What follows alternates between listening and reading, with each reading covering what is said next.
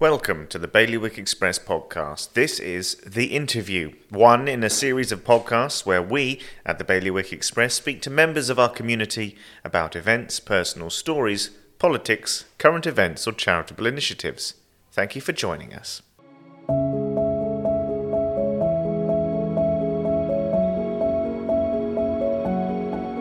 Eric Martineau Fortin from Guernsey. So can you just tell me, actually, if you just explain to me, what is it that Emma Josephine has been doing lately? She's been racing for the British for now almost a couple years. And she joined a team called Ambition Racing out of Leogang in Austria. This is one of the prominent racing academy for British children. And through this, she had an early race in December and January that led her to be picked up as one of the 6 athletes for GB Snow Sport as a U14 in the women category. And on the first half of the season, she did very well. I think she was close to be the number one pick for the British. But this race now that she just completed in Bormio, Italy, is the Snow Sport England Championship. This is the one where every kids, not only from England, but from the United Kingdom, are showing up to try to compete. And it's over a 4-day period. And out of all the race, Emma Jo was successful at winning the Super G, winning the Giant Slalom, and finishing 4th in the slalom category with a 3rd position on the second run. So she basically nailed it by dominating all the other athletes her age. So it was a great achievement, and we're very proud of her. Not only has she dominated in these races based on her skills and talent, but am I right in saying that Emma Jo was actually injured not that long ago, which really adds to just how successful she's been in these races? Yeah. We had a family car accident a month ago where she ended up with close to 40 stitches on her head. So she really worked hard in the last 4 weeks and did a lot of physio, a lot of things to make sure she was ready. And she arrived at this race fearless, and it pays. It was great. Yeah, skiing is such a physical sport, and you used the word there, fearless. You really do need to be fearless when you're skiing at the speeds I've seen in some of the videos of Emma Jo competing.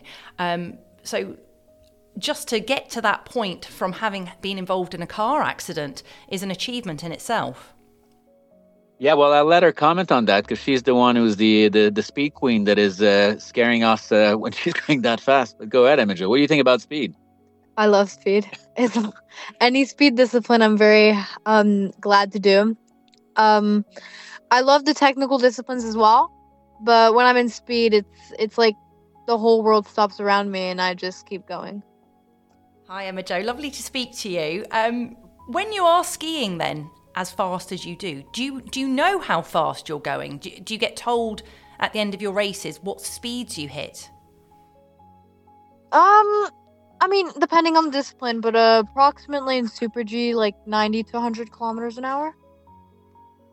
Okay, and you said it feels like the world stands still around you and it's just you just gliding through, is it? Yeah. Yeah, funny enough, when Emma Jo goes down, she usually talks to her as well. She doesn't like when I say this, but she's really in her own world, and she's so focused. This is quite exceptional. Very, very pleased to see her performing in these disciplines.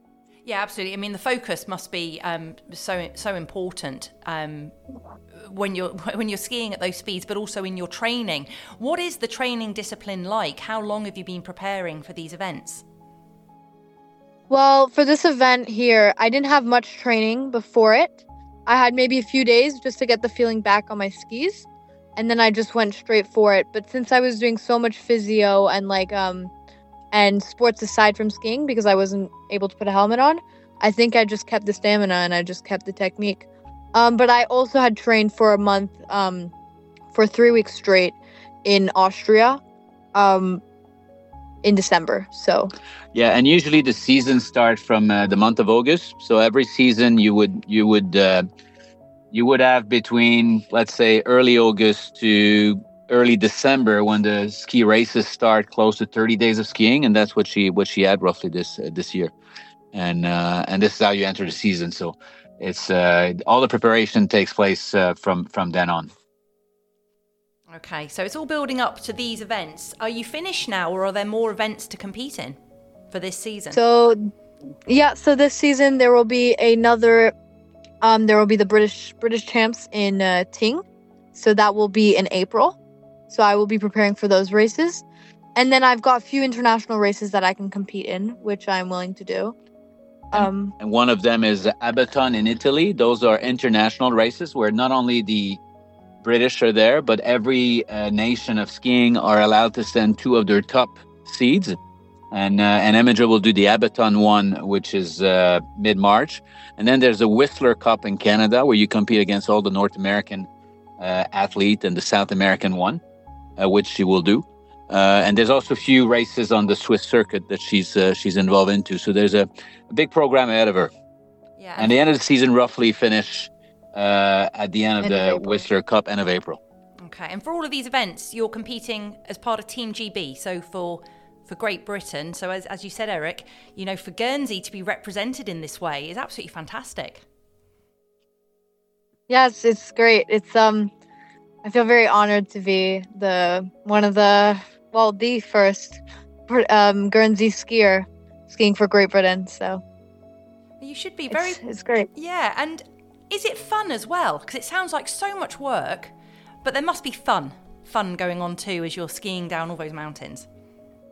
Yeah, I think it's fun. Training, it takes discipline, it takes motivation to go up, but at the end, when you see the results that you're doing, it makes you want to push more. Okay, and when you are competing, do you know the other teenagers that you're skiing against? Do you see the same skiers in multiple events? Do you get to know them? Do you make friends with them? Or do you see them just as competition and you kind of keep it, keep those lines drawn? So when I'm in the moment, obviously it always comes down to a competition, but at the end of the day, it's people that you have to see all the time. So you have to be social, and as a as a competitor, you always need to be like saying, "Oh, well done, well played." It's a team sport. Like skiing is a team sport, even though it might seem like an individual sport. You always need someone to support you, and that's how you do it, by making friends. So, I mean, I'm very grateful and thankful for all the support I'm getting. And, yeah. In the moment, though, it's all down to you. Can you tell me, what does it feel like when you're at the start, waiting to go? What's going through your mind? What are you thinking about? The first thing is, I'm going to kill it. Probably the first thing that goes into my mind. I always even though I always aim to getting the best time overall, even with the boys, because I think it's a good competition to aim higher than what you're doing. But I mean, when I'm at the start, I'm always ready. I'm cheering for my other people, my team. But I really like the feeling, because when you support the other people, I mean, they'll always support you back. So it's a great feeling to have teammates or like coaches to really be behind you and like support you. Okay, and we know that as you're skiing, you're very focused. Obviously, you said everything just kind of melts away around you. So when you cross the finish line and you realise obviously how well you've done, what's that feeling like? Well, I think the first feeling would be, oh, great, I've done my best. That was a great run. And then I always when I'm down, I always look at where I could improve even though the run was done. So then next runs I can see, okay, there I can do better, there I can push myself more. So it's also a competition against yourself, I'd say. Absolutely. I mean, what are your overall ambitions? I mean, as you said, we know you've got more events to come this season, but are you looking forward to anything in future seasons, and obviously as you go up the age categories? So, I mean, one thing I'm very willing to do, would be the Junior Olympics, for Great Britain. That's probably one of my main goals right now. Even though it's a bit early, to go for it, I think that is a great goal to have. So, Junior Olympics would be great. And what age do you have to be to qualify for the Junior Olympics? It's from 14 to 18 years old. So I could do it. So the Junior Olympics, I think, are in 2028. Okay. So by that time, I would be 18 years old. So from 14 to 18, I would have probably my prime years. So it'd be a great way to continue. It would be an absolutely fantastic way. And Eric, if I can just ask you actually then, obviously, I know you're a family of skiers, but with Emma-Jo competing then at this level and looking to the Junior Olympics already, how do you feel?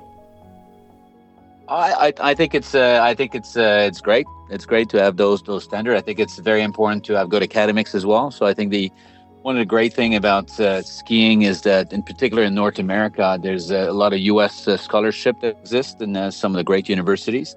Same thing in Canada. So that could be also a very good path forward to combine a sport and a passion with great education and great academics. So I think that's quite good to see things progressing. But she's also working very hard in school, and I think that's something we're very proud of. And we also have a second one coming in, Lily May, who's younger but is also performing very well. And we hope that the two sisters will do well in that sport. Yeah, so as I said, I mean, I know the whole family ski, and Lily May is competing as well, but not quite, not in the same competitions because of the age gaps. Is that correct? Yeah, that's right. She's, due to explain how it is, she's U12 first year, but she's doing very well, very, very well. She won a few competitions in Switzerland this year.